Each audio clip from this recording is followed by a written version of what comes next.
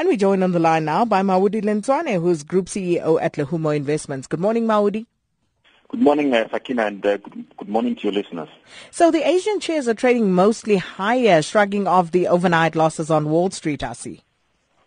No, certainly. I mean, we saw yesterday the U.S. market close, slightly down. We had the Dow Jones Industrial Average finishing lower, and also the S&P was under a bit of pressure. But the Nasdaq was the only, index that was up. And, the results continues to really drive that market in the U.S. We saw IBM yesterday missing the expectations, obviously breaking that the Dow Jones Industrial Average lower.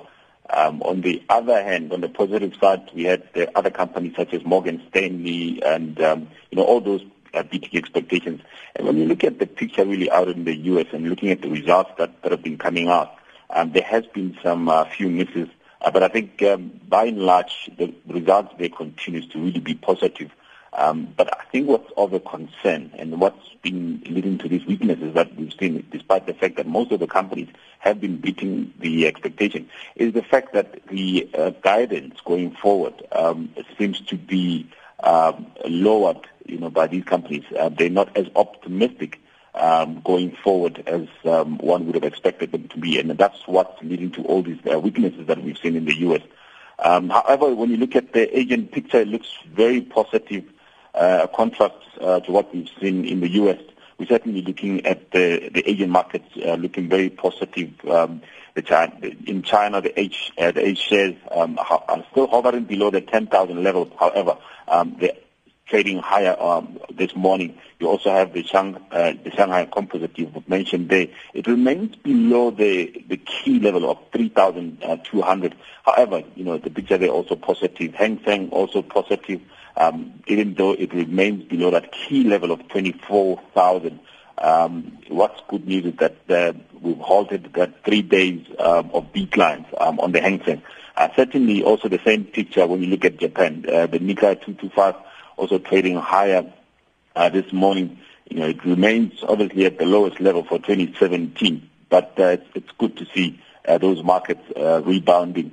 And I think just with regards to Japan, we've seen those strong trade numbers that came through. I mean the export, even though you mentioned that they were below the imports, in other words, reducing that surplus, the exports 12% higher, and this is compared to the expectation of about 6%. So doubling what the market expected. It's really very positive trade numbers out of Japan, and certainly bodes very well for the global economy.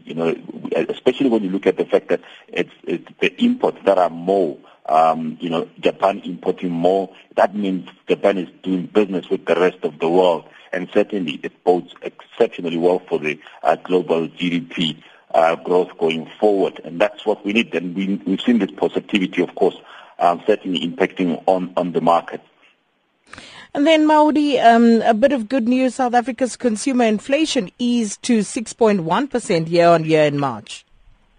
Certainly, those are positive news. Certainly, even when you look at the fact that, yes, these are the numbers for March, and this would be the numbers that would have obviously been, gathered before the political storm that we had. Remember, this is now the March numbers. They don't account for any volatility that we saw after that. But even if you really just look at the picture going forward, what has actually transpired after the political storm that we had, I think the numbers should remain, at these sort of levels. So we're not expecting massive changes. We actually expect these numbers to continue to moderate. We had inflation coming through at 6.1 yesterday, year-on-year. This is from a February number of 6.3. So certainly moving closer to that upper band of the inflation target. So hopefully we go back within that target of 3 to 6%. That's where the Reserve Bank would like to see the inflation remain. Food inflation continues to moderate, which is quite positive. I mean, we've had good rains, and this was obviously expected. We've had such a good rains for this year, and these are the impact of these rains. It's never felt immediately. It lags. So we are optimistic about the fact that we are going to continue to see this moderation in food inflation. Obviously we hope that we continue to see the rand remain at these